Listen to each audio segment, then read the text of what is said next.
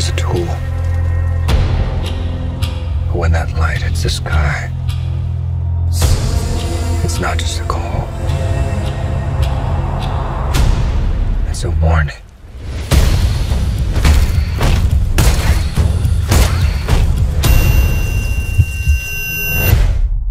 If this continues, it won't be long before you've nothing left. I don't care what happens to me. It's only gonna get worse for you.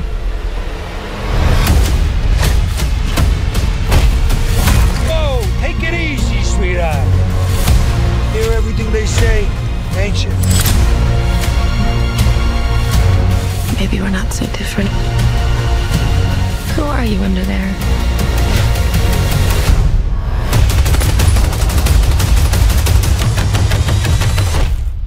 I'm vengeance.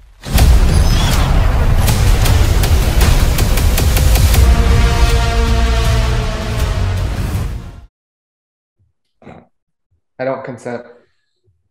Every single time, it just cracks me up hearing that voice because I'm like not ready for it, you know? Welcome back, ladies and gentlemen, friends and family, to the, I guess not family, we're not family rated, to the Scary Sci-Fi Sluts podcast. We are your hosts. I'm Kai in Portland, and my friend. And I'm Brandon from also Portland, Sandy, whatever. Once you're from here, you don't really get the difference. So we'll just say Portland.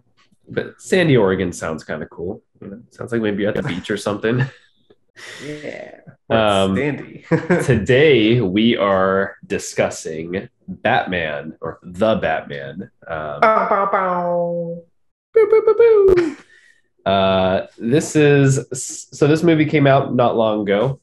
Release date was March 4th, 2022. And it actually just dropped on HBO Max, I think like last week or something. And that was kind of the catalyst for us deciding to do this, because Brandon and I had decided we wanted to review this movie because it fits into a lot of our themes. So typically we do horror, sci-fi related things, and some thriller, a lot of genre bending.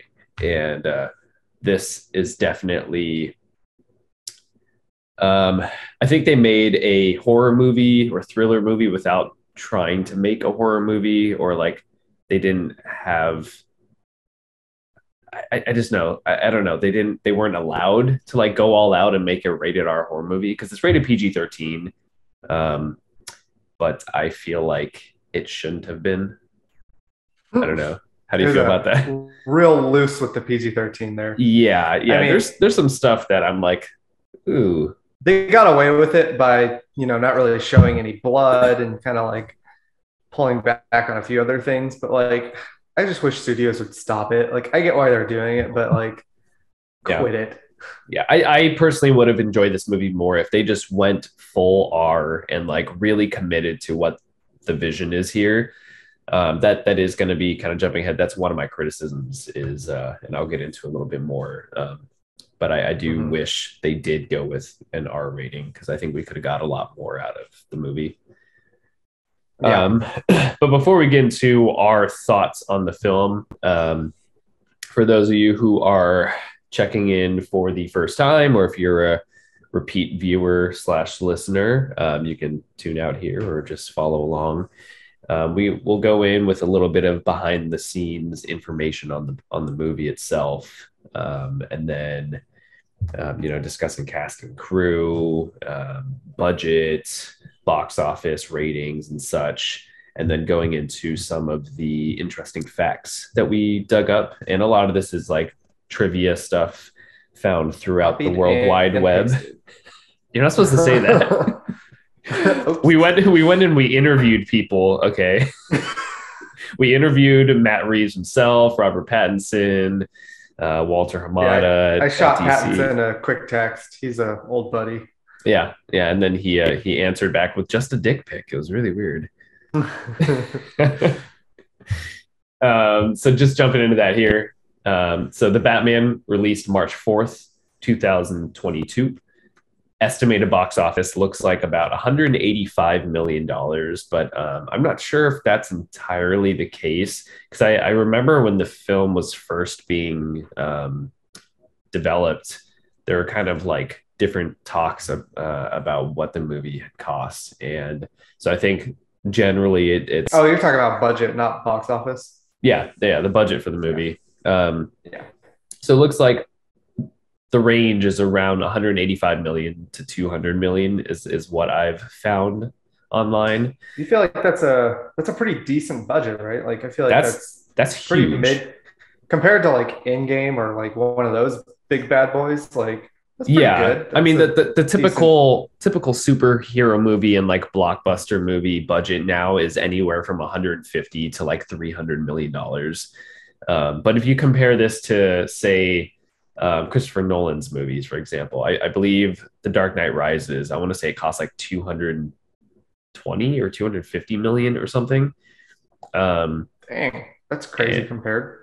Yeah, but also I personally was surprised to see this number because um I feel like it didn't reflect as well as the Christopher Nolan movies. Like with his films, you see everything that they use the budget on. Like you can tell why it cost so much to make because he did all these like big Well, practical most of it's set probably pieces the IMAX and the IMAX cameras. That was a big when a he big broke. deal. But I don't know. How do you feel about that? I feel like this with such a large budget to me, this felt like it could have been like it felt like a smaller movie almost outside of some things here and there. Mhm. And a good Yeah, good, I mean, if you told me that $100 million of this went to marketing and 85 million went to Pattinson for his signing deal, I wouldn't be surprised. yeah. Him and they probably paid John Turturro a lot for his little bit piece playing And Falcone. Colin Farrell. Colin Farrell. Oh no, he probably did it for free. He seemed like he had so much fun. But what they didn't have money for, I think, either it was this movie or something else. I've been listening to a lot of other stuff and deep diving, but kind of jumping ahead a little bit, they were looking into what's his face? Shoot, just forgot his name. The big guy from Superbad, Jonah Hill. They were considering him for the Riddler role. And I think he might have been either too expensive or the negotiations just weren't there. Or not funny enough. or too funny. He was trying to make a joke out of everything. And Matt Reeves is like, Jonah, please, this is not a comedy. It's not going to work. Can you not? Go over to Marvel. But yeah, I don't know. Like for me, my frame of reference for DC post, I guess post Zack Snyder is I was looking at Joker, and you can tell this movie is going for like similar themes, and it's very dark, just like Joker. But it also the Joker. Yeah, this is also much more of a comic book movie than Joker is, and Joker's budget was only 55 million and it made over $1 billion, which is insane. So they did it right. Yeah, and I was honestly just really surprised to see almost $200 million. And so currently at the box office, because the movie's still in theaters, it's sitting at around 755 million or so, and it doesn't look like it's going to break $1 billion. But I feel like that's not hard to do with the Batman though, because you have a lot of fans that are already going to come out, and so like with the fan base as big as it is, I feel like you could have done a little bit better there. Like, well, it's also it's kind of a weird time too. Like, I feel like it released sort of at the trail end of COVID, and like I don't know, I feel like people are returning to movie theaters, and my biggest guess for the reason this isn't breaking $1 billion is because of the runtime. And I don't know if people are getting like Batman fatigue, maybe, because this movie comes in at 2 hours and 56 minutes. So it's nearly 3 hours. And I don't know about you, but you feel the 3 hours. I was watching this last night and I was like, around the 2 hour and 15-minute mark, I was like, started nodding off. Yeah, just a little bit. So I made it an hour in, fell asleep. And then today, when I was watching it again, I kind of just jumped around to some of the big scenes. Mhm. So we'll talk more about like the review of it and the rewatchability, but it's long. Yeah. So I can't help but think that maybe that has something to do with why the numbers didn't break 1 billion, Mhm. because they can't get enough showtimes in, and maybe people are just like, yeah, it's like for me, for example, after seeing this in theaters, I didn't necessarily get the like immediate drive to like go see it again. You know, Mhm. um, one movie that I did get that, and I'm telling everybody about this, is The Northman, which just came out. Hmm. I think it's the best movie of the year so far. The second I left the theater, I was like, I want to sit and stay for the next showing. It's so damn good. I'll have to check that one out. It's insane, and that to me, this was kind of disappointing because the fans kind of know by now. I'm sure I've talked about it before. I'm obsessed with Batman. I've got like Batman tattoos everywhere, and yeah, it was a little disappointing to not get that drive, that feeling of like, wow, Mhm. that was fantastic. I want to go see it again immediately. That was a big letdown for me. But moving along here, looking at critic scores and audience scores, it currently Pretty sits at good. a 72 on Metacritic, which is really good.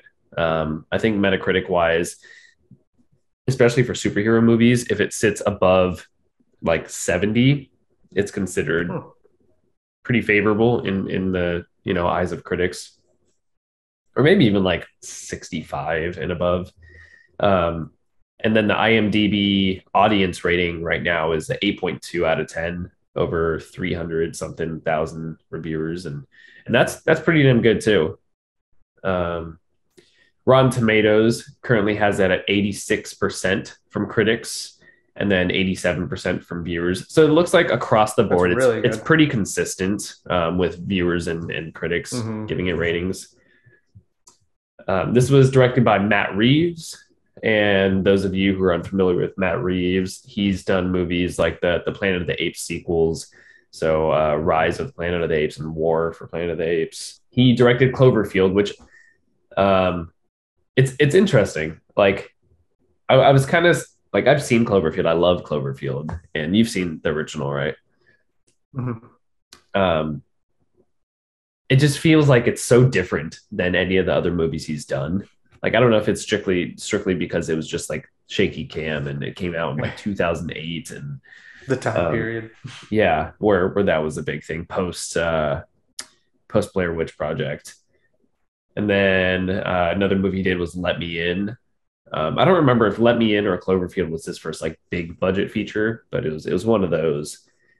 And um, the movie is written by Matt Reeves and Peter Craig. And Peter Craig, he's done a lot of big stuff too. So he wrote the Hunger Games, Mockingjay movies.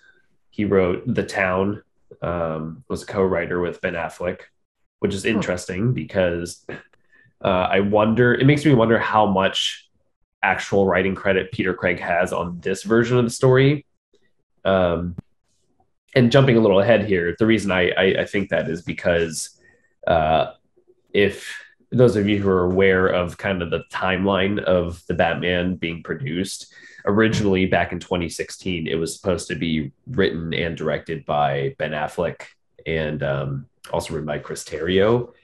And seeing the town in Peter Craig's filmography just makes me think that maybe his name is here because he did some script stuff with Ben Affleck, because they worked together on the town, and maybe he doesn't. I don't know how much of a hand he has in this version of the movie. So if one of our fans knows more than I do, definitely leave us a comment and maybe give us a correction or something, because I'd be interested to find out more about that. But he's also written stuff like Bad Boys for Life, and then he's doing the new Top Gun movie, Top Gun Maverick. So Hmm. he seems to have a good, writing mind. He knows a little bit of what he's doing. And then cinematographer, I love the cinematography of this movie. I think it's the best part of the movie, honestly.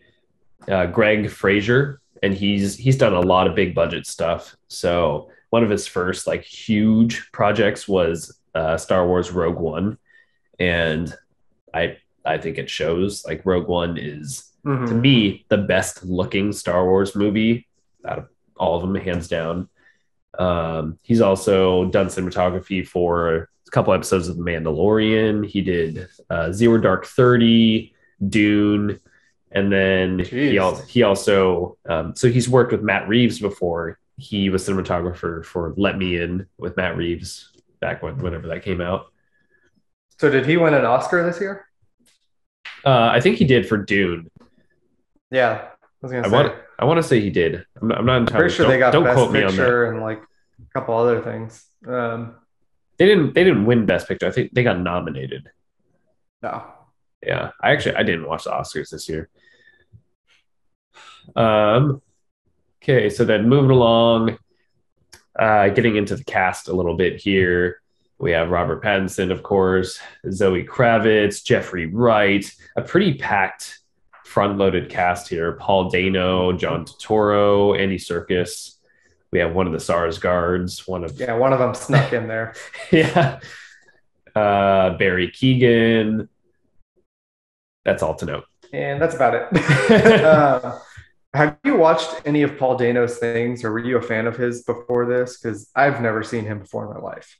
Really? You haven't seen? I've heard people are fans of him. And yeah. Like, okay. I think you have. Like, you've seen Looper, right? No. What? Oh my God. Looper is so good. Add that to the list. Yeah. Looper's fantastic. It's a Rian Johnson movie about time travel. It has Joseph Gordon-Levitt, Bruce Willis and Bruce Willis. Joseph, right? Yeah. And it looks good. JGL, he plays like the current version of Bruce Willis, and then Bruce Willis is like the future him, and he like travels back in time, and a bunch of like crazy shit happens. But it's really good. And Paul Dano, he has a smaller role in that movie, but he typically plays like similar characters, kind of like the wimpy, whiny, like pathetic dude. And he was in like Bruce Willis. And you got to be a little more high pitched. You've seen Prisoners though, right? Hugh Jackman, Jake Gyllenhaal. It's a Denis Villeneuve movie. Yeah, Paul Dano's in there. Yeah, he's the kidnapper. Or like damn, that's a good one. Yeah, such a good movie. Really messed up, but really, really good. And then a couple other things he's been in, like There Will Be Blood. And that's all I can think of off the top of my head. But now let's move along to some interesting behind the scenes stuff. And there's a lot when you're Brandon, dealing with Batman. I'll let you kick it off. All right. So a lot of this is going to be centered around Robert Pattinson, obviously, because he was the biggest news behind this movie. His screen test and audition took place while he was shooting Tenet in Los Angeles, which obviously was, directed by Christopher Nolan. Yeah, I remember this too. He like lied about what he had to do, why he had to leave the set. So he said he had a family emergency, and as soon as he said it, Nolan goes, "You're doing the Batman audition, aren't you?" So he knew immediately. You can't sneak anything past Nolan. Yeah, imagine being a fly on the wall during that conversation. Chris Nolan's probably like, "You fucking kidding me? Are you fucking kidding? I directed Batman." When Pattinson was told that he won the role of Batman a day before principal photography for Tenet began, he was surprised that Nolan also knew and congratulated him immediately. So Nolan is in the loop of everything. Yeah, of course. Pattinson revealed that while auditioning for the role, he sneakily took a selfie in the bat suit just as a memento in case it didn't work out, which is hilarious because I've got a couple more things about Matt Reeves, but Matt Reeves' whole picture behind the Batman, he wrote the whole thing centered around Robert Pattinson. So he wanted him. Yeah, he knew. So it's kind of funny that Pattinson thought that like he might not get it, or he was worried. Would in that any be way. so funny though if like Matt Reeves built this entire vision around Robert Pattinson, and then when Robert Pattinson showed up, he like completely biffs the fucking audition, He's like, and he's like, "Eh." "Oh shit, I got to rewrite the movie." I guess Jonah Hill's going to be Batman. Um, so he auditioned using Val Kilmer's bat suit, but he had to use George Clooney's cowl because his head is too big. Which oddly Got a big enough, head. Christian Bale also used Val Kilmer's bat suit, but including Val Kilmer's cowl. So he used the whole suit. Mhm. Yeah, tiny head, small head. Yeah. Matt Reeves was devastated when he saw that Robert Pattinson was going to be starring in Tenet because he thought that the time would conflict and he wouldn't be able to play Batman. He would just go back in time. Yeah. He was also unsure if he would even be willing to do it because he was doing a lot of indie films up until that point. Pattinson was kind of done doing the Hollywood thing after Twilight. So he wasn't too sure if he'd be even down for this. Yeah, I was pretty surprised to see him because I think I read something a while ago of him saying that in an interview, like he didn't want to do any more like long contract, big budget things. He just wanted to focus on like more art house things, which he had been doing and getting critical acclaim for. So jumping forward a little bit, I've read some things on the internet about how he might not be coming back for Batman 2 and that they might actually be doing Batfleck again. Is this all fake? No, he's coming back. He's coming. There's no way. People love him. The amount of cabbage he's getting, he's coming back. I don't think he needs it. No celebrities, no actors need more money unless you're Nicolas Cage and you buy islands and shit and you're like $100 million in debt or whatever, so he has to act in 12 movies a year. I can't wait to go see that movie, The Unbearable. I am we should go see it. Yeah, I'm so stoked. Anyway, actually, before we move on, that makes me think of I gotta show you this. So I went to the Portland night market last night and I saw this and I couldn't resist. So those of you who don't know, I am a Nicolas Cage fanatic. I love him and he loves me and we are meant to be.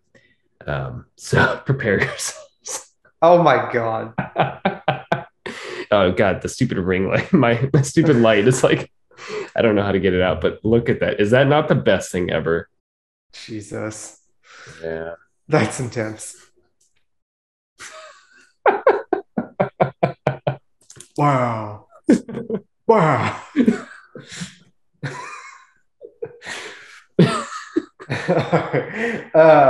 There's a map on the back of the Declaration of Independence. That's a terrible Cage impression. I'll work on it. Yeah, there you go. All right, anyways. So, the original concept we've talked about already was supposed to be Ben Affleck to star and direct. And the villain of the film was going to be Deathstroke, played by Joe Manganiello.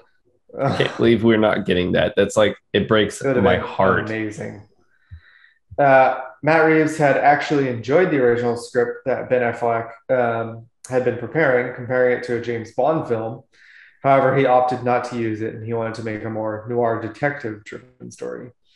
I would love to see the idea that they had of like kind of, I imagine like them jumping across buildings, like a lot of like parkour and like it'd be essentially the Batman Arkham games, Arkham Origins, where amazing fight you have with Deathstroke, and I will hope to the day that I die that we will get to see it. And the craziest thing is Joe Manganiello was attached to the Deathstroke movie, and Gareth Evans was supposed to direct. And Gareth Evans, for those of you who don't know, he did the Raid movies, which are the most brutal, violent, amazing Indonesian martial arts films. They're like so brutal, it's almost horror, and amazing fight scenes, amazing choreography. And he was set to direct, and it was the perfect pair but then DC had to go and fuck everything up. Well, Warner Brothers. not really DC actually. Warner It's kind of Brothers. mostly Ben Affleck. It was Warner Brothers. It was Really? their meddling ass hands fucking with Zack Snyder's vision. That's what happened. Mm. But he also had to go get sober. Yeah, but if Warner Brothers didn't meddle into everything They that drove had him to happened, drink. yeah, you know, they drove him to not want to pursue that part of his acting career because there's just too much going on. I can see that. You know, Paul Dano dropped out of the role of George Burbank from The Power of the Dog to star in this film. which I have not seen yet. People, it's split. Won a shit ton of awards. So, I mean, Yeah, I hear it's really good, and I think you see Benedict Cumbersnatch's dick or something. Ooh. You're like, okay, I gotta get out of this review. I'm gonna go watch it right now. It's essential for the multiverse that I see this. It is. Doctor Strange's cock. Jay Lycurgo, who plays a hesitant member of the Train Gang, also plays Tim Drake, the third Robin in DC Titans. I have seen that, which is interesting. I immediately spotted him when he came on screen. I like him. He's up and coming, I think. Little multiverse action going on, Yeah. maybe. In case this is a good one, in case Pattinson wasn't interested for the role or it didn't work out, the studio was looking at Nicholas Hoult for the role of Bruce Wayne. I don't jive with I'm that. pretty sure he's the one who played Beast in X-Men, correct? Yeah. I haven't seen any of his latest work, Uh-huh. but I don't know. He seems too timid and quiet for it. Yeah, but then again, we never know. You never know when someone's gonna step up and play. I was just thinking more just appearance wise, like facial structure. He just doesn't have I would never picture him. Way too thin. Yeah. Smaller than Pattinson. They'd have to CGI his face. Spread out the chin a little bit, add some jawline. It'd be worse than the mustache gate. This one's pretty interesting. It seems like every director is trying to one-up each other. So the film has a runtime of 2 hours and 56 minutes, 12 minutes longer than Dark Knight Rises, which is 2 hours 44 minutes, which is 12 minutes longer than The Dark Knight, which is 2 hours better film minutes, and 12 minutes longer than Batman Begins. Also better film. Okay, there it is. Oh man. So they better cut this shit out right now because I don't want to see Batman 2 come out and it's 3 hours and 14 minutes. It's Snyder cut long. I will fucking leave. A bunch of crap about Barry Keoghan, simply credited as unseen Arkham prisoner. So obviously there's been some mixed feelings about the Joker in this. Spoiler alert. Yeah, You got spoiler 3, 2, 1. You got to say that. Spoiler alert. Let's actually take a second to talk about Joker after you get done with this bit here. Yeah, so Matt Reeves revealed that in the Batman's universe, Keegan's Joker has had his scars since birth, and his permanent smile is the result of a congenial disease. It's So he can't congenital. stop smiling. Yeah, I was just going to bring I was like, miscongeniality. So Batman has already encountered Joker in his first 2 years, and they have a history together, although he isn't calling himself Joker yet. So He's just calling himself the loser with the terrible voice. the man who laughs. That's about it. So let's I've take heard a quick second to talk about Barry Keoghan's The Joker. Did you watch the deleted scene with him? I did not. It was with Batman was in it, right? Yeah, it was them talking to each other for 5 minutes. Was it bad? It wasn't good, and the reason I think it wasn't good is I fucking hate this Joker. Not only is he hideous, his voice is really high pitched and squeaky and squealy, and his laugh is downright abysmal. It is so bad. It is. How did this make it past the editing room? How did Matt Reeves shoot this and think, wow, this is really good. This is really clever. Like this is my Joker. And of all the actors that they could have picked for this, like they could have even brought back what's his face from Heath Gotham, Ledger? that dude from Shameless. No. Heath Ledger. You know what I'm talking about? The guy who plays that Star Wars character in the game. Yeah, he did a pretty good Joker in Gotham. But I feel like out of all the talent out in the world, like this guy who had a very bad to decent role on Eternals. Wait, don't say any spoilers. I haven't seen it yet. I don't know. I see what they were trying to do. It looked like they were trying to copy Arkham with the makeup and craziness, but he just couldn't pull it off. No, it was so bad. Like he doesn't look good. He looks so stupid. Like I get that they're trying to use the man who laughs representation, but it's just not good. Like work on the makeup a little bit more. Like I just don't know. And his voice, I hate his voice, especially because at this point we're feeling Joker fatigue. Like we had a great Joker with Joaquin Phoenix, which why they didn't try to get him into this universe it's beyond me. It's completely it's not. But yeah, we've had him, and then we've had Heath Ledger, Jared Leto. Yeah, we're just not ready for another Joker. So like, there's so many other villains. Why Joker? Why is he in this? They should have done a Mr. Freeze cameo or something like. Something. You just see Arnold in the very back. What killed the dinosaurs? The Ice Age. Yeah.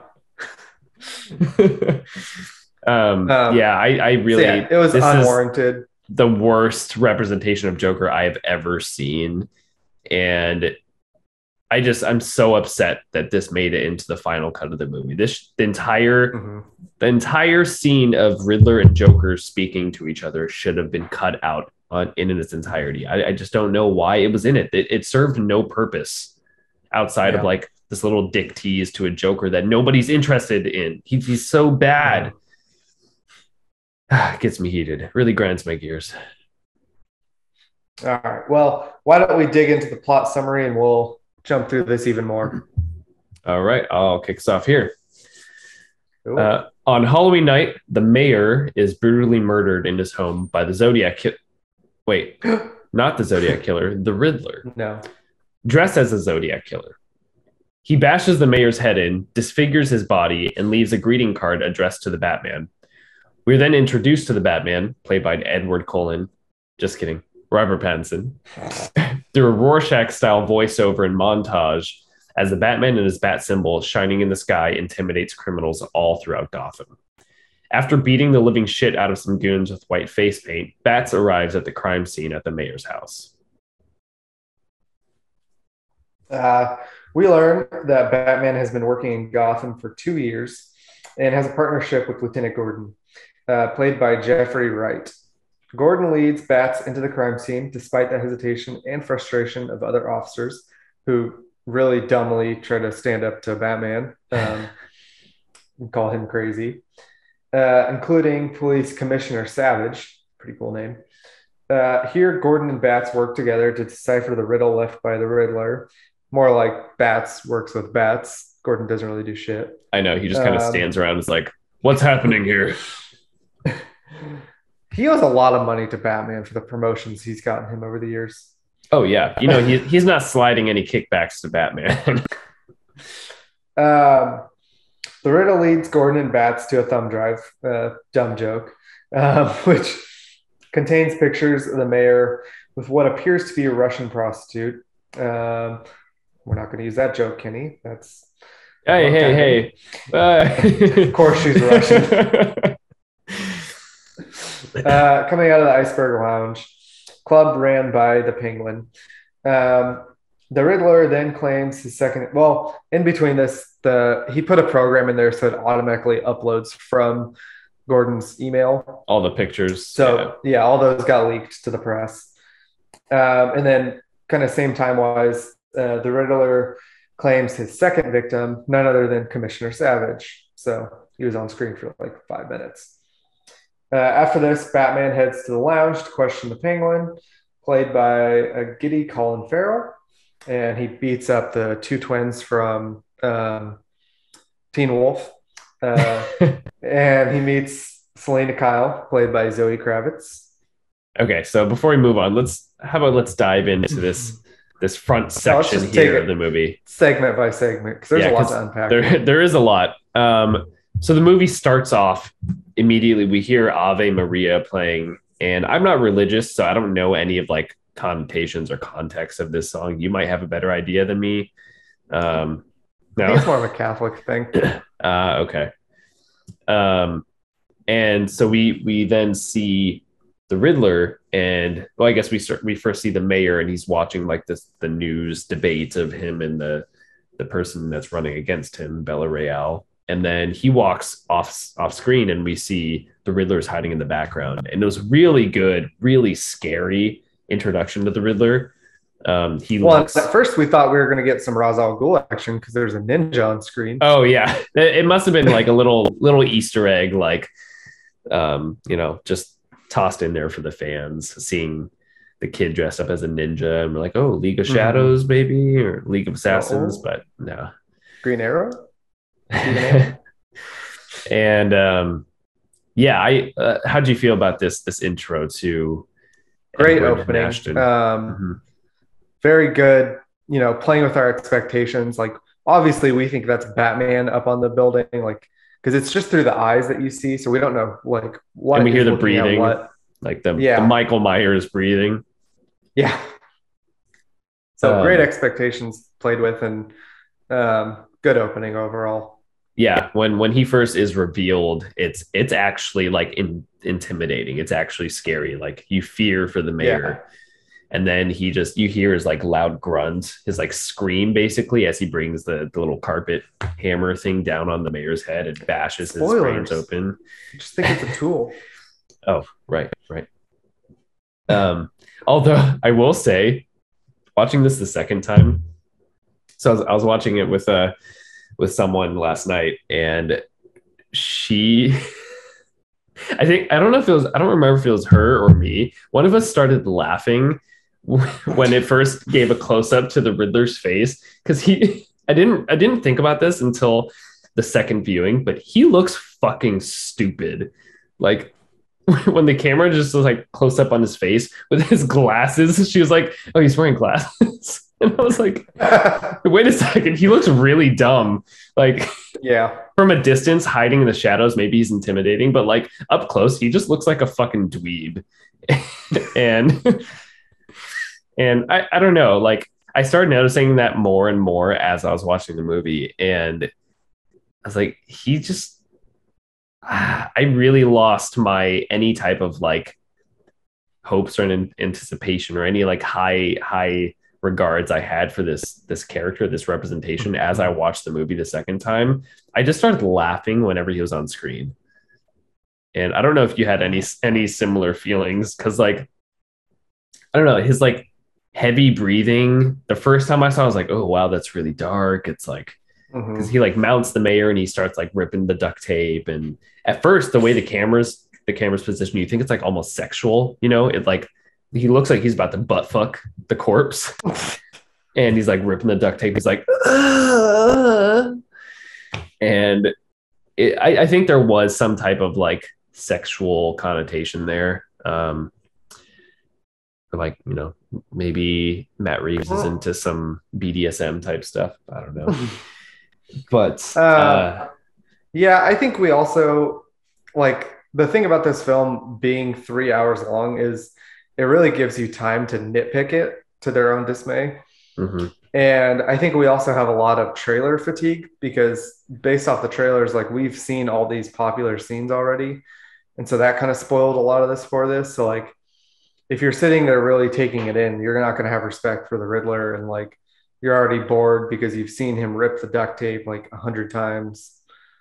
Well, that's interesting that you bring that up, because now that I think about it, I will say that whatever studio built the trailers for this movie did a really, really good job, because not only was I was super hyped from the trailers, I was really, really excited to see this movie.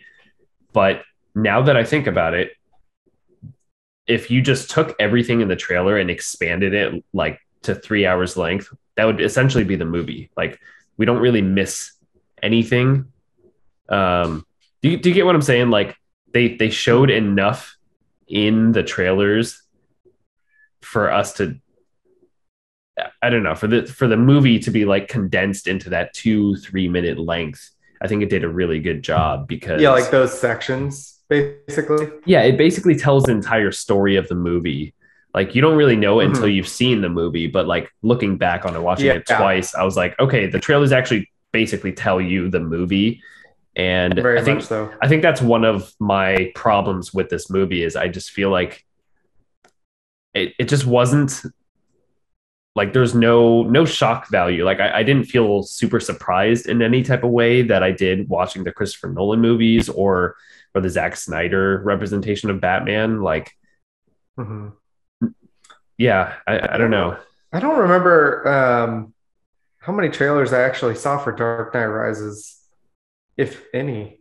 Oh, I remember seeing sure I saw the original teaser. Sure I saw one. The OG teaser that came out, I saw it at the opening night. I think it was 2011. Opening night for Harry Potter and the Deathly Hallows Part 2. And it's all you see is it's Gordon laying in the bed saying, with the mask on, he's like, "Oh, you have to come back. Like, we need the Batman." When that trailer dropped, it tells you nothing about the movie. You see Gordon in the hospital, and you know that Batman's gone, but you don't know why. And that was a fucking phenomenal trailer or teaser, and it gave nothing away about the movie. Nowadays, everyone's attention spans are so low that like you have to drop everything within the trailer. Yeah. So. Yeah. Needless to say, that definitely adds to my scoring, at least for this movie. So yeah, then moving past this initial scene, we're then introduced to the Batman, and I think this is the best part, the best sequence of the entire movie, this intro to Robert Pattinson playing Batman. So we get this like voiceover monologue, and he's basically just saying, "Oh, I've been doing this for 2 years, and the city's filled with crime and filth, and nothing's getting better, and I don't know if I'm sending a message or if I'm doing anything, making any changes to the city." And then when we see that like clown gang chasing that guy off the subway and trying to beat him up and mug him and stuff, and then all you hear is the thuds, the boom boom of Batman. Such good camera walking from the shadows. The way the music builds up in crescendos with him stepping out from the shadows, that is like masterful filmmaking, in my opinion, and the best introduction to Batman that I can personally think of out of all the movies. I loved all the details in this. Like, they got very close to him to where you could even see his boots like moving, like the creases. Yep. My only complaint with the writing here is let me pull up the note because it was so dumb. When the gang like sees him first. Yeah. So they're like, "Who the hell are you supposed to be?" Even though he's like, "I've been doing Batman for 2 years now." And then when he beats up one of them, they're like, "It's him." You the whole time. It's so like, how did that make it through the script writing process? Like, I did read though that when he beats up the first guy, he improvised the I think the 2 extra hits and then the vengeance, like playing it that way. He wanted, I think his thought was that he wanted like the last thing he heard before he goes to sleep is the vengeance thing, which is so messed up. He's like, this dude's gonna be in a coma thinking about Batman. Yeah. I mean, he should be dead with the way he was Oh, beat. he's dead. Yeah. He's as much dead as Batman is. Yeah. But yeah, definitely. I think it was the best sequence of the whole movie. Very strong start. If they could have ran with it like as good as they started, they would have had like a 10 out of 10 Batman. Yeah, but it's interesting that you mentioned that thing about the who the hell are you supposed to be, and then they're like, oh, it's him thing. That's kind of how this entire movie is to me. It's like it has these great scenes. It has this like wonderful idea, and then the script just crushes it. It just like drops the ball entirely, in my opinion. So moving on, we get to the crime scene, and this I like this scene overall. We're introduced to the relationship that Batman and Gordon have, and I like that not many words are said. Like it's a very show don't tell, and like you could gather a lot just by the body language of Gordon, leading Batman into the crime scene, and then the other cops are like, hey, what's up? Like, you're not allowed here. And just these really like subtle cues that I think was brilliant on the writing side and the directing side to just show us and not tell us word for word, like, oh, hey, we don't like you, Batman. You're not allowed here. And Gordon having to be like, oh, but I work with him, all this shit. Just a really good representation of their relationship. And I like that we see some detective work here too. Like great detective work. There's this really, really good shot where I think it's from Batman's like boots, or he's like, they're all the forensics team is trying to figure out like what's going on, figure out all the clues and stuff. And Bruce like notices a blood stain all the way on the other side of the room, and we just see it from this very low angle of his boots walking up towards the spot where the blood is. And I loved that. Really, really good shot. And although this first riddle, though, I didn't like at all. It was actually, I didn't really like most of the riddles in this movie. I thought they're really, really lame. They should have taken a page out of the Arkham Origins or the Arkham games Riddler trophies. Could have stole a bunch of riddles off of them. Right. Those, I mean, a lot of those are much better than the stuff in here, like thumb drive, like URL. Oh my God, that one pissed me off so bad. Literally leading to him to a website and him having to like fucking go on Omegle or whatever and like type in stuff. He's Anyways, messaging him on Chatterbait. Gross. So there is, I think the best part about this scene here at the crime scene is when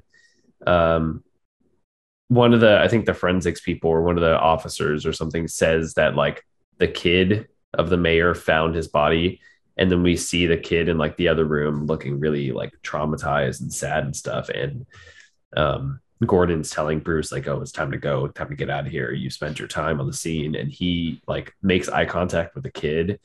And again, so much is shown and not told here. Like nothing needs to be said, but the camera lingers on Robert Pattinson's face looking towards the kid. And you even if you're not a Batman fanatic, even if you know maybe a little bit about the history, or if you know nothing at all, you can tell so much from this interaction here of him and the kid exchanging glances. And there's a lot of emotion behind it, and we kind of get to see it in his past about being a little orphan boy without having to watch the death scene again. Right. Yeah, they don't have to show it, but you see, and I give a lot of props here, a lot of credit to Robert Pattinson and his like emotions in his face. Like he doesn't do anything. He just like, you can just see it in his jawline and in his eyes, like how traumatized he is and how much he connects with this kid. And it is so beautiful. If only the rest of the movie were like this. So we're going up the hill. And we're about to drop. It's like peaks and troughs, right? Okay, let me see here. Anything else about this opening part? No, so we can pretty much skip towards him getting turned down by Selena. Yeah, so I do like when Batman shows up to the Iceberg Lounge, and what does he say? He You know who I am? yeah, and then he like brings the other twin. It's so funny. I do like the I interaction. I loved their part in this movie. I thought they had a good role to play Mhm. off. It was It kind of adds, like the little bit of comedy that they had. yeah, I was gonna say it adds just a teeny bit of levity in this movie because it's not a comedic movie whatsoever. There's like a couple chuckle Mhm. moments, but overall, it's a very, very serious, very drab film, and I liked this little Yeah. interaction here. And so he meets the Penguin, or I guess this is the first club like beatdown scene, and Batman just love He just tries to fight everyone. he doesn't like clubs is my guess. Like remember Yeah. in the Dark Knight when Batman goes into like to interrogate Sal Maroni and he goes into the nightclub. Same thing. But really But at that cool, point, good he was fight a little scene. bit better of a fighter and more of a strategic. Yeah, here he was getting his ass handed to him a little bit. Yeah, Like which is good. This is very Batman year two. So I thought it was a smart Yeah. choice there. Yeah, I liked it. And there, as much as I enjoy how the fights are, I think I really like the choreography of the fighting in this movie, but I don't like how Matt Reeves directs the fight scenes. So there's when he's in this nightclub looking for the Penguin, and there's like he's getting attacked from both sides. We get this like wide angle shot of him on this platform fighting a bunch of people, but you can't. It's so like far away that you can't really see too much of what's going on. It doesn't feel like intense, I guess. I don't know how you felt about that. I feel like if it were more close up and like a single shot close up, kind of like in the vein of like Daredevil style, it would feel a lot more like brutal, a lot more visceral. But to me, being so far away, it just the punches didn't feel like they hit very well, even though the choreography was brilliant, like the way he was moving, the way he was dodging and like using the people's weapons against themselves. But I just feel like we just didn't get the full effect of it because it was so the camera was put so far away. I would have much rather preferred us to be close up with the action and still have those longer takes. This goes forward into the whole film, like, and I agree that it would have been a lot better if like we did get some more Arkham Asylum action of like, you know, him really countering and stunning and like jumping all over the place, like up close. Well, yeah, he does. That's the thing that bothers me. He does these things.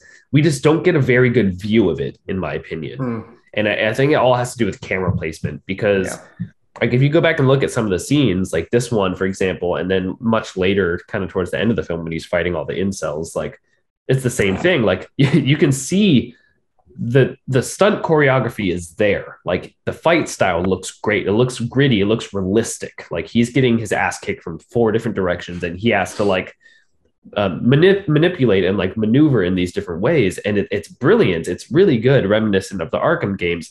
But just because the camera isn't tracking in a way that like makes it feel more real, to me, it just doesn't hit. Like it doesn't feel like any of the punches have weight to it. It doesn't I don't know. And I blame it on Matt Reeves and where he's placing the camera. But if anyone else has any other opinions on as to why they feel the same way, please comment and let us know. This is where Colin Farrell gets to steal the screen, and he comes one on, of many times like a pimp. He's like, hey, what are you doing? He's like, calm down, sweetheart. I got you. Yeah.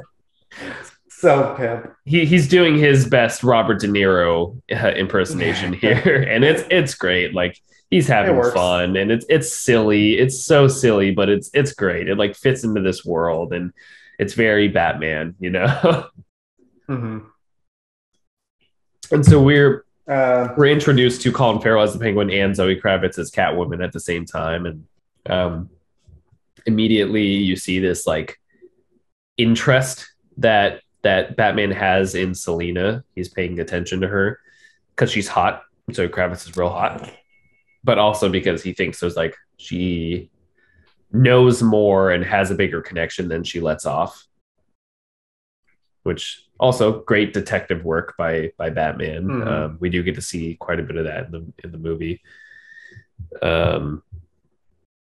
Let's see here.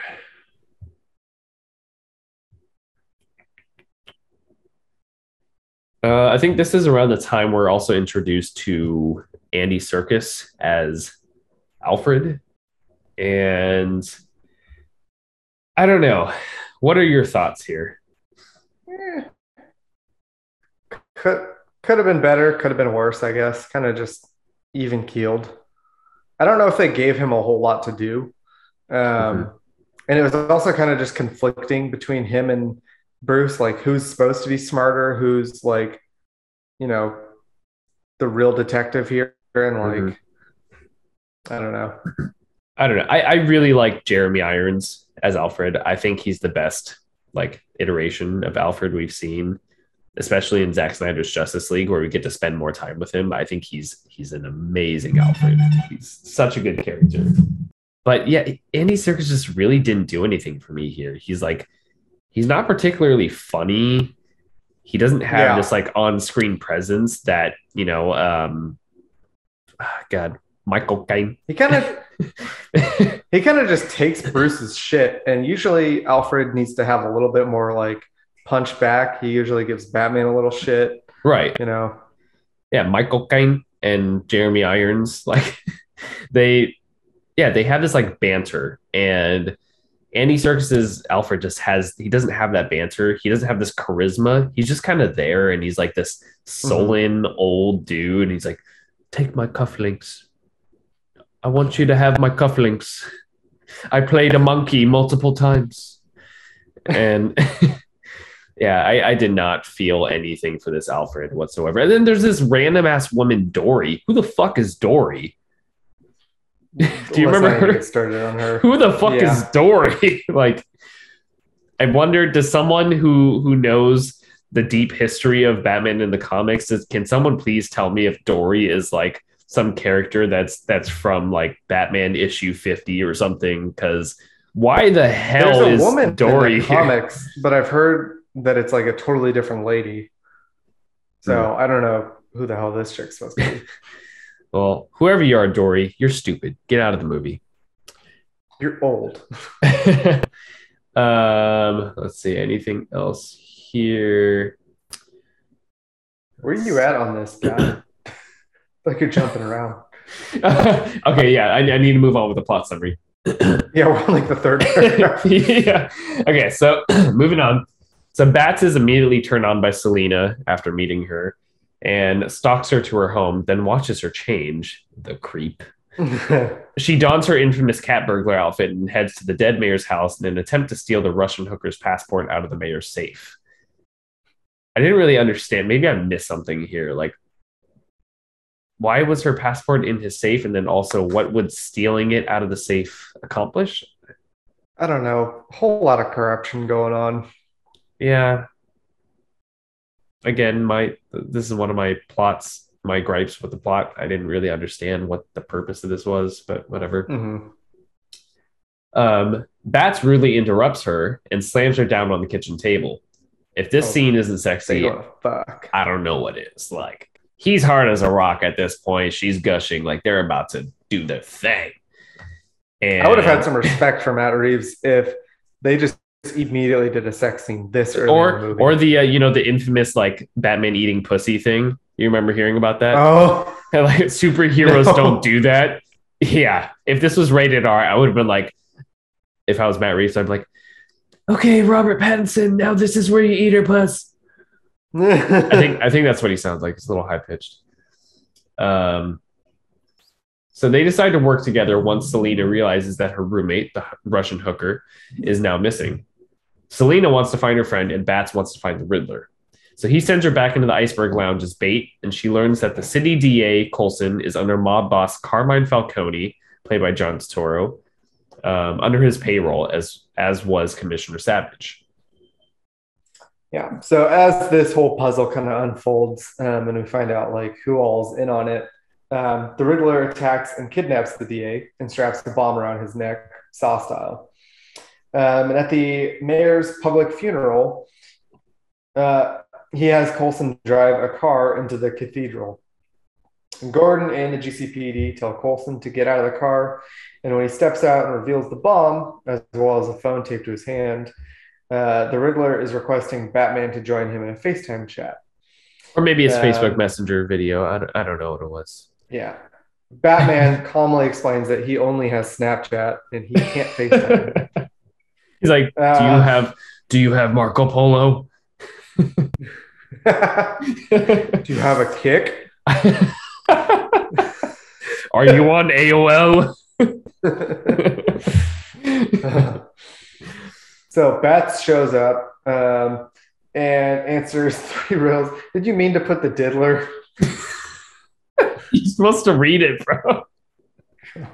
Answers 3 riddles that the Riddler makes himself. After hearing and reading the Riddler so many times, I'm like, it just sounds like the Diddler, and it just makes it even more funny. Like, it makes his character even more laughable. So he almost gets him free, but the 3rd riddle, which is basically who is the rat, Coulson refuses to answer because he's afraid that he'll go after his family. So he lets the bomb goes off. Batman, like an idiot, just stands there. Yeah, it's like he somehow he wasn't able to see the clock ticking down while he was having this conversation. I don't know. Yeah, which we'll get into this more, but like this is the first of many unrealistic injuries. How he survived and how his full exposed chin didn't get like blasted off. Because he went like this. Oh, sure. So yeah, that's stupid as shit. Yeah, but anyways, ridiculous. We move on to the even worse joke, the La Rata Alata. And the informant who led the downfall of the previous mob leader, Sal Maroni. Gordon and Bats. Wait, you skipped a section here. Yeah. Go back. Okay, go back to the Diddler. Can't skip this. So when he blows up, Batman wakes up in the GCPD headquarters, surrounded by cops, trying to unmask him. But of course, they're only really trying to unmask him when he's about to wake up. They didn't do it while he's unconscious. Yeah, they didn't check his dick size. They didn't check his boot size. Like they didn't unmask him. It was when he's waking up. They checked all those things first, and then they got to the mask glass, and they're like, oh, shit, should have done this first. They took extra time with the dick part. So he's surrounded by cops. Gordon helps him escape basically by clearing the room, and then he kind of like whispers up next to him, like, take my key, punch me. I did really like this though. This scene I thought was really good up until the point where Batman does his grapple gun shooting upwards into the rooftop of the GCPD, and all 50 police officers draw their guns and shoot in an upwards direction where other police officers are in an office building. This is the most stupid fucking thing. How did this make it in the movie? Like, it looks cool. Yeah. It looks amazing. But I mean, does it look cool, or are we still just copying the Dark Knight and the Batman Begins? It's copying Batman Begins. There's a scene exactly like this in Batman Begins. Yeah, when he rescues the cops, Rachel. Yeah, but the cops didn't shoot. They were like pointing guns and stuff. But if I remember correctly, they weren't shooting at other police officers and where there's office workers, and like it's the fucking dumbest thing ever. Makes me so upset. Second dumbest thing ever would probably be his paragliding, falling through the bridge and hitting a car, and somehow he's still not dead. Yeah, okay. So I really liked up to the point where he like got to the top and he's like, holy shit, it's really high up. Yeah, like again, a really good show don't tell moment where we can tell he's not been in these situations either at all or very occasionally, and he's like taken aback by how high up he is, and he's actually scared. And you see this in Robert Pattinson's face and his reaction. And then he zips up his little squirrel suit, jumps off, and it's really cool for a second. Like, he's gliding through Gotham City and stuff, and he pulls a chute. And I like the the realism of him, having this hard, terrible landing. But then, of course, it gets unrealistic because Matt Reeves can't do like something amazing followed up by another amazing thing. He has to like just fumble with something great and just have it just fall from underneath. Like he hits his head really fucking hard on, the overpass or whatever, and he just gets up. And keep in mind you, this is after getting blown up with a bomb to his face. He does all of this, hits his head, and he's just like, oh, my back, like Spider-Man 2 style.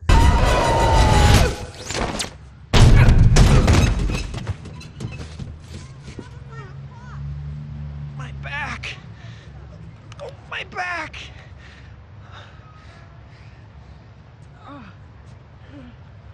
And just hobbles off. Like, this is the most ridiculous, like, take you out of the movie thing ever. And yeah, I think this is where they could have done more of like a good 5-minute chase scene between him and the cops and him leaping between buildings. I don't know why he didn't just continue to use his grappling gun and like swing from more than one building. If they wanted to show him get injured more, they could have done it later in like a better way. He does get injured more later. He just stands up again. But I also think, like, given that he keeps getting these unbelievable injuries, and they've talked about at the end that they've alluded that the green poison that he injects, it's been the Bane juice where Batman gets addicted to this stuff because it makes him feel invincible. Mm-hmm. So they should have had him inject this stuff like throughout the movie. Yeah, it should have been an actual plot line, not just like I believe it was an Easter egg of like, oh, maybe Bane is going to be the next villain. But yeah, that could have been an interesting plot line of like, hey, Batman does drugs and he's addicted to this drug, and he like that's how he's literally invincible in this movie. He's getting shotgun blasts to the face. He's getting fucking machine gun fire all over him, and he just walks it off, and it takes away any stakes for this character. It makes me so upset. Previous iterations, like Christopher Nolan's version especially, you see how vulnerable Bruce Wayne is in the suit. Like he gets bitten by dogs, he gets stabbed, he gets cut, like and he has to get stitches. There's like medical repercussions later. Right. And there's none of that in this. He literally feels invincible. It's like when you're playing Grand Theft Auto and you type in the infinite health cheat code. That's what it feels like, or like infinite body armor or whatever. And it's just so disappointing because they're going for this like more kind of gritty, realistic version of Batman. None of this is realistic. The amount of punishment he takes throughout the movie is not realistic at all. If he hit his head on that overpass like that, it almost felt like it was done for comedic effect. Did you feel that? Yeah. It was like a goof. Like, oh no, he fell. Yeah. Like I remember when I watched it in theaters, like the crowd had a collective like ooh type of thing, and that's like it just. What is your vibe here? What theme are you going for? Because it's not realistic. Like they try to be realistic 1 minute and then be completely unrealistic the next. They try to be super dark and super serious and like have this great moment of Batman being fearful of jumping off of a building, which is amazing. And then he just smacks his head, which should have taken his head off, and walks it off like none other. I don't know. He should have been knocked out in the middle of traffic. Yeah. Especially after a bomb went off right next to his face, right? He's going to have so much CTE. So stupid. But we should move on. All right. Where are we now? Okay. So he gets the bomb thing. So back to the Rata Alada. Yeah, so he escapes and then immediately goes. So he's not even taking a day off. He immediately goes back to the investigation. Yeah. So him and Gordon, which they're not even questioning where Gordon's going or if he's involved. They continue to chase down. Let's see. Wait. They track down Penguin, believing that he's the guy, but then he's like, "Do you not know the difference between L and La?" blah Yeah. blah blah. Funny dialogue by Colin Farrell. I loved his He crushes it. his line delivery is He's gonna leave amazing. me here. But yeah, the dialogue itself is pretty whatever, but just his, the way he presents it is great. He's having a good time. Yeah. So basically, now they think that it might be Maroni, like it has to do with the Maroni case, and Falcone's rise to power. Peng knows that he was not the informant, and Bats and Gordon suck at their job. And I think we get inside here like a quick joke about, you could have pulled your punch, and he was like, "I did." Oh yeah, so that was pretty funny. Yeah, great interactions between Batman and Gordon. So moving on, they realize Penguin is not El Ratalata, and then they figure out it actually means URL, which is another really dumb fucking riddle. And this is where Batman jumps on Omegle and Chatterbait and is talking with the Riddler, and he's like, "Oh, was it the Bruce Wayne? Was it the Wayne family or whatever?" And so then the Riddler releases on live TV that Bruce's father, Thomas Wayne, was also not who he said he was and had ties with Falcone. To seek revenge, Riddler sends a bomb to the Wayne residence, and instead of blowing up Bruce, he blows up Alfred, played by Andy Serkis. And then I already said this before, but there's this random ass maid lady named Dory who serves no purpose in the film, but she doesn't get blown up. The one purpose she has is to answer the phone like, "Oh, Bruce, you're too late. It happened an hour ago." Would have been great if when he throws the bomb package, it actually goes through the room and blows Dory up instead. Like, if that was the only use for her, I would have loved this film so much. So then just like, what is this package? We see it in slow-mo, like the envelope, like, and her eyes like, huh? You just see Alfred like, "Oh shit. Goodbye, Dory." And then the rest of the movie, Bruce is trying to avenge Dory. There's some really good potential for this movie to be really dark. But either the studio held them back or they just don't have the balls. But they don't even kill Alfred. It's a nothing. It's a one-off. Nope. They sure don't. Speaking of which, the worst scene in this entire movie, the worst scene in any movie that I've seen, probably in the past year or so, top 5 worst scenes I've ever seen. Alfred wakes up in the hospital. Bruce is sitting next to him. The first thing Bruce says is, "You lied to me, Alfred." Not, "Hey, I'm sorry you got blowed up because of me." Yeah. Hey, buddy, how you doing? Hey, you're waking up from a coma. Can I get you some applesauce? No, it's, "You lied to me, you son of a bitch." And so then Alfred doesn't skip a beat, and he's like, "All right, we doing this? You want to talk lies?" He's like, "Motherfucker, let's go." But the amount of exposition in this scene, it's like all dialogue. You have the like kind of dramatic, upbeat, uplifting music in the background. It's kind of sad, but then it gets higher, and it's just Bruce accusing Alfred like, "Oh, why didn't you tell me my family was so bad?" And then I spoke with Falcone, and he said my dad did this. And then Alfred's like, "No, bro, he didn't." But this goes on for like 5 minutes. Like, okay. Oh, okay, you're right. But it's like 5 minutes of exposition, and it is so ham-fisted and so like corny. Like, this is really bad writing. Really, really bad. And the fact that we just learned like a couple of minutes ago of, Bruce went to talk to Falcone and found out that his dad was a bad person or whatever. And then literally 2 minutes later, that emotional connection, that emotional weight is just flipped. Why is this a part of the story? This is so stupid. This is like, I'm at this point in the movie, I'm really starting to like look at my watch And I remember even the first time when I saw this in theaters, when I was vibing with the movie a whole, hell of a lot more. When I got to this scene, I was like, this can't be in this.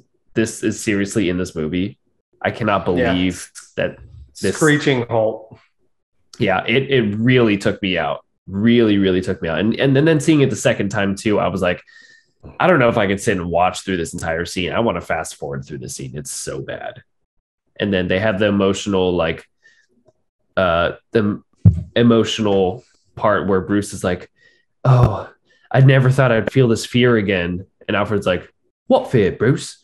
And Bruce is like, "The fear of losing someone I love." And then they touch hands, and then you see Alfred like have this little tear, then they kiss, and then they kiss and make love and have sweet, sweet sex, and it was just so cringy, so cringy. And if I don't know, it just really, really like accentuates how much I hate this script. It really brings to light like how big of an issue I have with this script. Anywho, let's move on. Little Dory doesn't get blown up. Selena Kyle then learns that Falcone strangled her hooker friend to death and goes to kill him, but Bat stops her at the last minute. But she was a terrible shot anyways. She must have went to stormtrooper school. She was literally like point blank in front of Falcone. "This is from my mother." So dumb. And then misses. So I don't know what happened there. Maybe she had to sneeze or something. But so she couldn't have killed him if she tried. Bats brings Falcone out to be arrested, but Riddler shoots him and kills him before he can be brought to justice. Riddler then surrenders himself to the GCPD by eating out of Sherry's and ordering some pumpkin pie, which was hilarious. Well, he also made himself a custom coffee that had a question mark in it. No, he was just like, "Give me some shitty latte art," and he's like, I like this scene though. I thought it was really cool, and you get kind of a homage to a famous painting, Nighthawks by Edward Hopper. I think maybe it's Hooper. So did it also remind you of the diner scene from Arkham Origins? Oh yeah, there's probably a little bit of reference there too. Yeah. So he surrenders himself to the GCPD. GCPD is locked up in Arkham Asylum. We're in a face-off with Bats, clearly trying to copy the Dark Knight's infamous interrogation scene. Riddler reveals he has one last step of his master plan. Well, congratulations! You got yourself caught! Sir? Now what's the next step of your master plan? Crushing this plan with no survivors! JK, wrong movie. Well, instead, Riddler placed all the bombs around the city. Wait, hold up. Let's talk about this first. Let's talk about this interrogation scene. How did you feel about it? Oh, yeah. All right. Moving back. Yeah, I mean, I thought it was all right. It was them trying to do it their own way. They weren't fully copying it. Like, he didn't slam him down and scream at him. Well, he did scream a little bit. Yeah. Where is she? I thought for the beats of this movie, with like how he like faces off with the Riddler, and then like that's where you could end the movie, but then they kept it going. Mm-hmm. I think that wasn't a bad choice, but if they would have cut more of the shit out, it would have moved a lot better. Mm-hmm. So like if they cut that whole hospital scene, and like if it was all just like quick, all right, now he has to do this. Like it's really a stressful night for him. Like he's really moving. Mm-hmm. It could have been a lot cooler, but having this break in between really just like you're up and then you're like, all right. Yeah. So I think that they were really trying to emulate what Christopher Nolan did with The Dark Knight, because The Dark Knight is that way, to where like there's five times you could have ended the movie here, but it just keeps building and getting better and like topping it. And like, the Joker had this next step, and they tried to do that here, except for the fact that this plan felt so out of the blue, and it felt so like, just like, this doesn't fit with everything else that's been happening. It's like, so extreme. It does not go in line with it. He was literally like just hunting politicians down and like police commissioners, and now he's Yeah. flooding the entire city. I don't get it. The inception of plot twists that we have in this are so like, are you kidding me? Versus like in the Dark Knight Rises and Dark Knight, or like mostly the Dark Knight with Joker. Yeah. When we had a plot twist in that one, it was like, are you serious? Yeah. I did not see this coming. It had more, everything there had more like it had gravity to it. It had weight to it where like, wow, this is we're like this. We're like, this are is you insane. Yeah, exactly. Side by side. And now in the Dark Knight, you're like, are you serious? And then this one, like, serious. Oh, really? You hid that under your carpet and you didn't find it the first time? I will say this, as much as they were trying to copy the Joker Batman interrogation scene, I did really like the tension here. Like, because at this point, Bruce thinks that Riddler knows his identity. And so when he shows up and Riddler's like, Bruce Wayne. And but I love the shots of Robert Pattinson in the scene, because you see his eyes like looking at the cameras and stuff, and he's like, oh fuck, everyone's gonna know I'm so fucked. And really, really well paced. Like, well, the tension was built really well here. To their credit, I think Kind of Funny mentioned this as well. Mm-hmm. We are at a point of Batman to where, like, had none of the other Batman films been made, this one would be number one. Like, but I think to their discredit, like, the bar is so high. So I think that's kind of some of the reasons why, like, yes. Some yes, some no. Like, also, like, I still would have these same problems with the script. Even if I had never seen the Christopher Nolan films, even if I'd never seen Batman vs. Superman or Zack Snyder's Justice League representation of Batman, like, I would still have these exact same problems. I would have these questions about the script. Like, this doesn't make any sense. Like, why is this written this way? This is written by a 16-year-old kid or something. That wouldn't change. You know? I agree. All right. Last bit of the plot here. Moving forward. Yep. So this is where he plants all the bombs around the city. Wait, is this the Dark Knight Rises? Nope, we're still in the Batman. Literally copies this little red trigger. Right. It copies. He's sleeping. But this fucking copies the Dark Knight Rises. Arnold's Batman. No, it's the other one where he's like he's hunting down the penguin or whatever. We're making a reference to College Humor, or is it called College Humor? Yeah, College Humor. Where they did the skits of the Batman, where he throws the batarang and kills the dude, and the penguin's like, he's dead. He's like, no, he's just sleeping. But this. So not only did I feel like this bomb plot was out of the blue and just really ridiculous and like did not fit the rest of the Riddler's theme, but also this is a direct copy of The Dark Knight Rises, where Bane blows up half the city, and it just felt so derivative and like not original. I was waiting for the Riddler to trap a bunch of cops inside of a mine. And then suddenly Talia al Ghul would appear. No, Selena was Talia the whole time. She's hot enough. So he also inspired a bunch of incels at some point. That was kind of a side plot. He had a whole TikTok going on, and they were big fans. So he inspired them to do his dirty work, to assassinate the new mayor-elect. But of course, everyone went to Stormtrooper school, so they missed too. Does this make sense? No, but it's cool. So the incels shoot but fail to kill Real. In a final showdown, this is where it really heats up. Batman beats up all the incels. He comes crashing down. Lots of theatrics. But needs to take a little suspicious green venom in order to do so. Gordon shows up last minute and stops Bats from beating an incel's face in. The dude was almost dead. Even though it should have... Let's see. Oh, yeah, it should have been Pulp by then.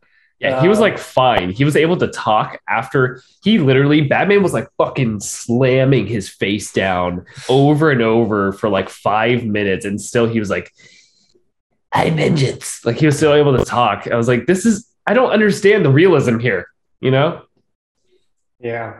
So then Batman helps save the wounded. New mayor and the rest of the civilians of Gotham escape the floods. He cuts the electrical wire at some point in here. But it's not relevant to the plot at all. Well, and then he tries to steal Superman's whole gig, and he's like, I need to be Hope. Mm-hmm. You see this symbol, this bat symbol? It means hope. I'm changing it to an S. They have one last final embrace before they both drive off into the sunset, but splitting ways. I thought that was a really good scene. Really? I laughed. I almost laughed out loud. Like seeing Batman with his full getup on this tiny little motorcycle, it looked so bad. It looked so stupid. I don't know. I thought it at least showed the connection that they had to each other, and the whole sense that like they're gonna meet again one day, but like they have to go separate ways. I understand the message. Again, I just I hate what Matt Reeves does with the camera here. It was laughable how it looked like. But let's talk about this last scene here, this last sequence of the flood and the incels trying to assassinate Bella Real. What were your thoughts on the entire thing here? Again, I just wish there was more. I feel like he had good momentum, and then like he gets kind of stunted by like he keeps falling off that damn bridge, and he's like holding on for a shred, and then like Catwoman has to come in and save him, and I just feel like they could have. She doesn't. She doesn't save him. That's the thing. She pulls him up. She helps him from one dude. One dude. They should have used that momentum and done more. Like at this point, what we want is Arkham Asylum, and like there should have been grates for him to like jump down in and like get up behind people instead of like fighting 5 people and then getting shot by a shotgun, and that like stunts the entire fight. Mm-hmm. Like he came in real hot with the theatrics and like the explosions. Well, not to mention, kind of wanted more. He was getting shot by snipers at point blank range multiple times, but it's the shotgun blast that really does him in. He showed no like flinching, nothing barely to these snipers at point blank range. Yeah. If we're going off realistic terms, which is what they're trying to do, the sniper rifles would have a way higher caliber. And probably would have killed him. Yeah. But no, which is why shrugs it off. In the games, the snipers are the one guy. Yeah, it's like you take 2 shots and you die. Yeah. So that was very stupid. This is where there's no stakes. There's no weight. There's no, he's invulnerable. Like there's literally nothing that could happen to him. Like when they try to build up this tension of like, oh, he's falling, he's hanging onto the rail and they're shooting at him. And then Selena sees and is like, oh, I got to go help him. No, he's fine. He's going to get his hands shot by sniper bullets, but he's fine. He's just going to shake it off and then climb back up. And and do you think he's going to die from the electrical wire and falling into the water? Nope. No, but it's like they build it up so much, like the music cuts out. And he does this big sacrifice. He jumps down and he cuts the thing and then falls. Why the fuck did he do that? Can he not throw his batarangs yet? I don't know. But they just make it to like, maybe this should have been a one and done movie. He should have died there and then been represented as a symbol. I'm serious. Like the way the movie was building up, like, he's this idea of like vengeance and like revenge and like, anger. If he had died there, and then been a message, like in The Dark Knight Rises, he became a message, a symbol of like, oh, wow, he died to help everybody. It would have been a much better ending if there's just a one and done movie. But no, he gets up after being electrocuted by who knows how many volts seconds later. And it just like, why have this like big dramatic moment of him appearing like he's going to sacrifice himself? And of course, he falls into the water and then he rises and, he's rebirthed. He's been baptized and he changes now from being vengeance to hope. And it's so juvenile, these ideas. It's just like none of this is connecting for me. And it makes me so upset. It's just not working. Yeah, and that reminds me of more nitpicks on this. I don't think he threw a single batarang, and also we didn't really get to see any of his tech. Like he had the contacts, he Mhm. had the knife that he could pull out from his thing, but like he didn't have shit to use. I do like that though. I did make a note about how subdued his technology was. It was like subdued, but at the same time a little unrealistic. Like they're trying to do both things. Like, oh, he only has a couple of things here and there since he's brand new. He's still learning. He can Yeah, somehow have these like recording contact lenses, but he couldn't figure out how to do like a better flight suit. It was just really inconsistent. Um, yeah. so yeah, I don't know. Well, and especially because we've gone away from like this even actually being year one. This is year two. So I don't know. Wrapping things up, what other scenes stood out to you or any other comments you have? Um, I don't know. I Let's think kind of I've get into like your feelings of like what are your big picture feelings? Do you okay. recommend this film? Like Yeah, so let's go. give me the nitty gritty. Let's go with best things about the film in our opinion, worst things about the film in our opinion, and I think we've both kind Okay. of like given a little bit of that already. Um, I think we can both agree best things are the actors. Robert So Pattinson, he is Colin such Farrell. such a good Batman. Colin Farrell, Yeah. great. I Um, think they had great roots for this movie. mhm. Um, I just think it just felt and like Matt Reeves just didn't know what he was trying to do. Were you trying to go for this rated R serial killer movie? Were you trying to go for an unintentional comedy? And it just like I didn't like the Planet of the Apes movies really. Like I didn't really get the hype. Like I never watched the last one, but me neither. yeah. Um, So yeah, great roots, great actors. I Um, think there's a lot of really really beautiful shots. So cinematography in this is it's yeah, gorgeous. Like there are literal like shots of the movie that I think are like paintings. It's so beautiful. but then I feel like that's where our list ends for like positives. Well, so I a mean, couple more things is I do like that they tried to go with a little bit more of a detective story, like a neo noir. I did yeah, get that, but the story didn't reflect it as much as it should have. And I do like how much time we spend with Bruce and Batman. We This is probably the most Batman we've ever seen in any Batman movie. Like yeah. if you I mean, compare to like the Dark Knight Rises to the Dark Knight trilogy, the amount of minutes he's in the Batman outfit compared to when he's out of it, I think is like you could combine all three movies of the Nolan trilogy, and it's less than the time in this movie of him being Batman, which is cool. well, and that's kind of like giving them the pro that like they didn't do the death scene or like the you know Mhm. that whole thing, but it's kind of like an expected thing at this point of like with the way that they handled Spider-Man and like the fans knew like what we want is we don't want to see Uncle Ben die again. We want to see more on-screen Spider-Man. So we got more on-screen Batman, Mhm. but then like they just didn't follow it up with good writing. Yeah, that is my biggest gripe of the film is I think the writing is trash. I think it's Yeah. terrible. Um, what about you? Do you have any other like really negative things that stand out to you? Mm, yeah, I mean the length. Yeah, Um, there was so much that could have been cut from this. I did appreciate as much as I another negative for me I think is Matt Reeves directing. I don't think he's a fantastic director. Um, but one thing I did appreciate about his directing is sometimes he would hover and let shots linger for a little bit.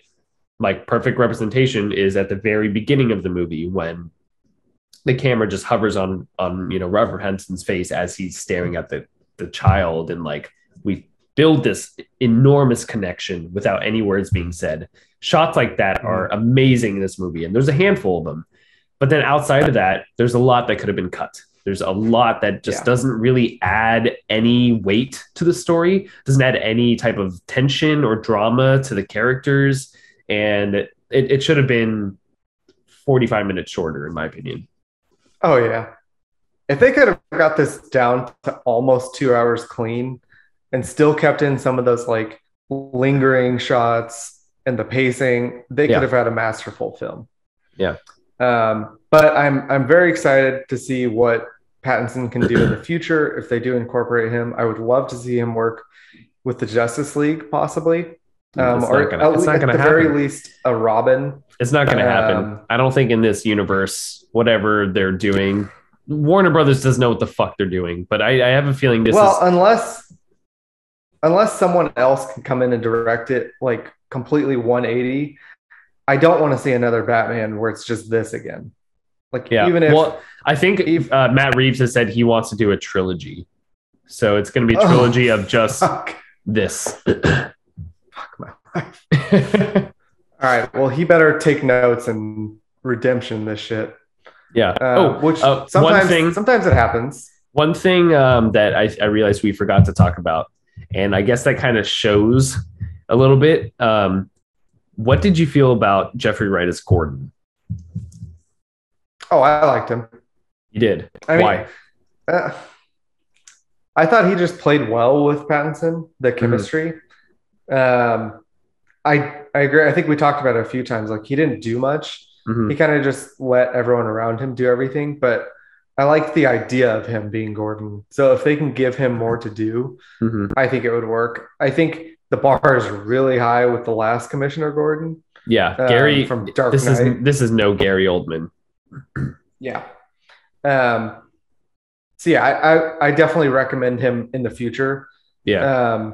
In this specific film, not great, but I liked him. So yeah, I think you kind of agree with that. Like, you like the idea of him playing it. Well, the only thing I really like about the script is the way that it develops and shows us the relationship between Gordon and Batman. Like, we do see they're an actual partnership.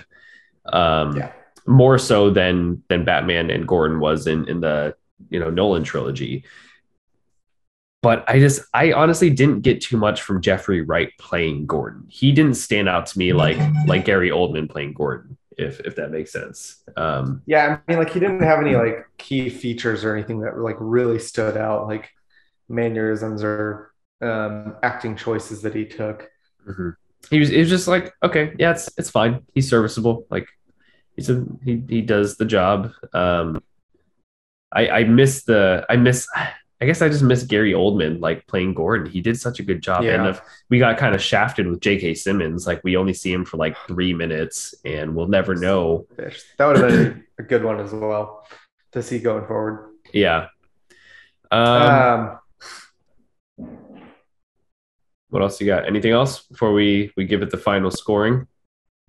Yeah, I mean, it's getting a little bit late. Let's try to wrap this up. Okay. I kind of wanted to touch though on so like rewatchability. Where would you put this as far as like, is this even going to be a go-to for you for me? You want to watch some Batman? No, it's not. And I think it'll have to be at least a few years for me to pry it open again so that it is fresh.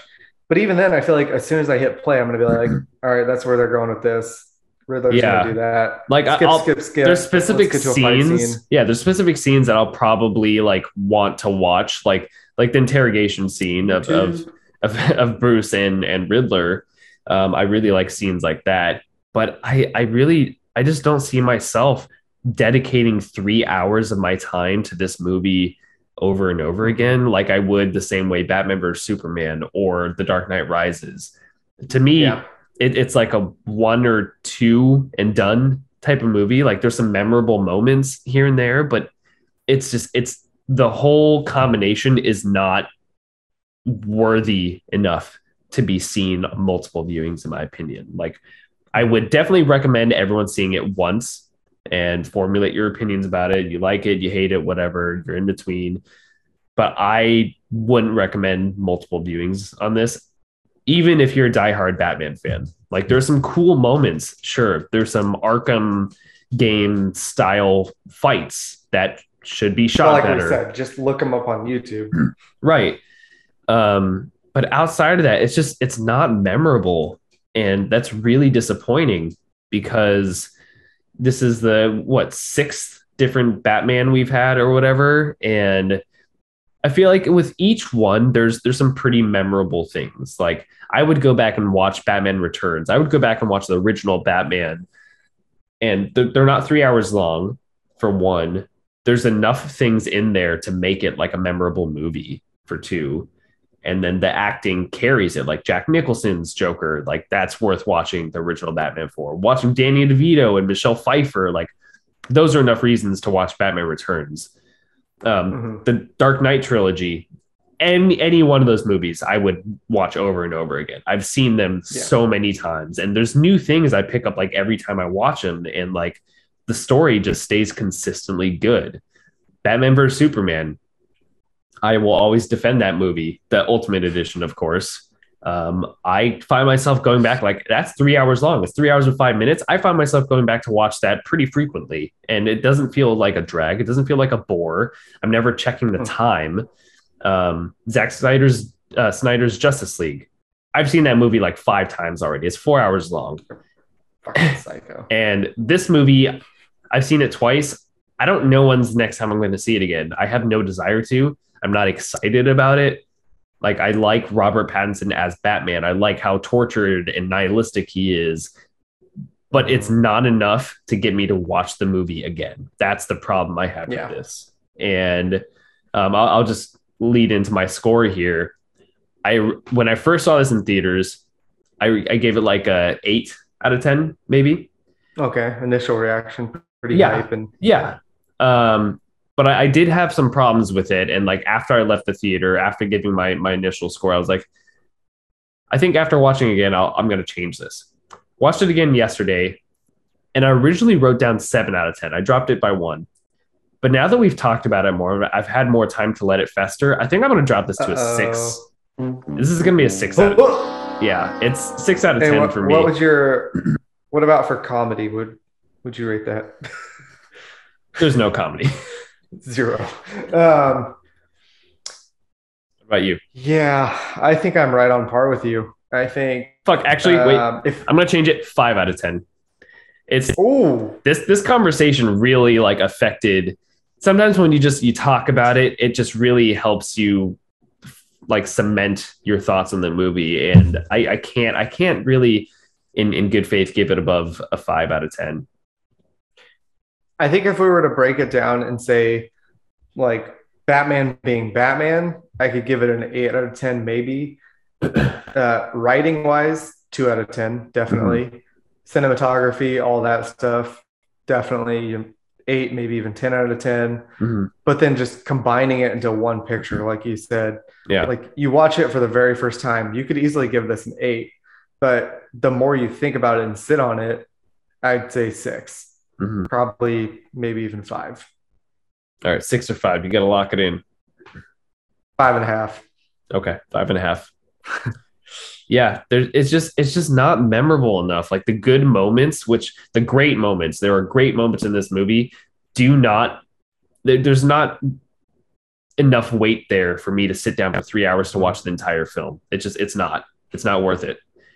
And another thing that we kind of glossed over, we didn't really talk about too much, but this also adds to my opinions on it, is I didn't really care about most of the story. Like the Riddler's motivations, I really didn't give a shit. It wasn't interesting. Like no more lies, no more politicians doing politician stuff. Like everyone's corrupt. Like how many times have we seen this before? Do something original. I did not care about the mystery at all. Like, how did you feel about the Riddler's motivations and like the riddles he was doing and his whole mission?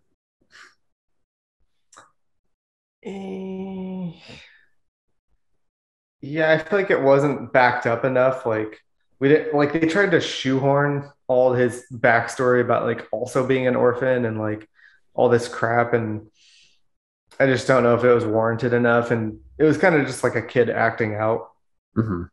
So not a fan. No. All right. I like the idea of them trying to do a different villain than the Joker, but I think they could have pulled something better. Yeah.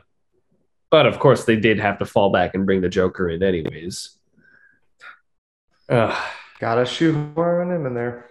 Yeah. So would you recommend this to anyone to watch? Oh, of course.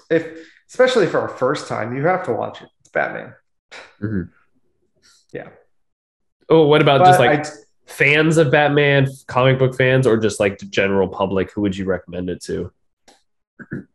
I think general public even more so because they could probably get away with not noticing things as more. Um, and I'd especially recommend it to anyone watching it on streaming because then you have the ability to like pause, come back, and all that stuff. But I would feel like Uh, if I paused it, I just wouldn't come back. I know. So yeah, I would definitely recommend to anyone. Okay. All right. So that's it. I gave it a 5. You gave it 5.5. And man, I just want to say that's very surprising. Like I remember watching the first trailer for this. I was really hyped up. I was like, this looks really good. I'm really sad about Ben Affleck not being Batman anymore. But if this is going to be the detective noir story that we think we're going to get in this like Zodiac killer style, villain, this has potential to be the best Batman we've seen. And I did not think that I would ever rate it a 5 out of 10. It's so disappointing to me. And I don't know, like, if Matt Reeves releases a sequel, I'll watch it, but I'm not going to go in with hype. I'm not going to go in with high expectations. I'm going to have my reservations about it and just have really low expectations. And hopefully I'm surprised. Hopefully I'm pleasantly surprised, but I've never been like this this like not caring about Batman in a very long time since George Clooney's Rubber Nipples. And even that's a good film. Yeah, even that, like there's reasons you would watch it, like I would slap it. I would just watch Arnold do his thing, but I just can't find any reasons to sit for 3 hours through this movie. I can't, I can't defend it. So, yeah. So as always, leave a comment. Let us know what you want us to do next. Please interact with us. Leave a like, review, all that good stuff. Try to get us up on the social medias and, get us up there. Yeah. Interact with us on Twitter and Instagram and Facebook and stuff. Yeah. Who knows? We'll probably do some Supernatural next. Yeah. Get back to it. We got to knock out season 1. We're getting pretty close. Yeah. So as always, stay sexy and stay scary and stay sexy. God damn it, Brandon. Edit it in post. I don't know. Stay scary and stay sexy.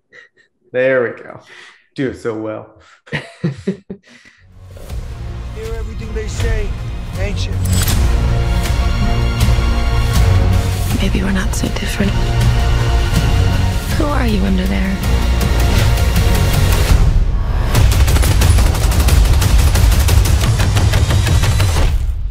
I'm vengeance.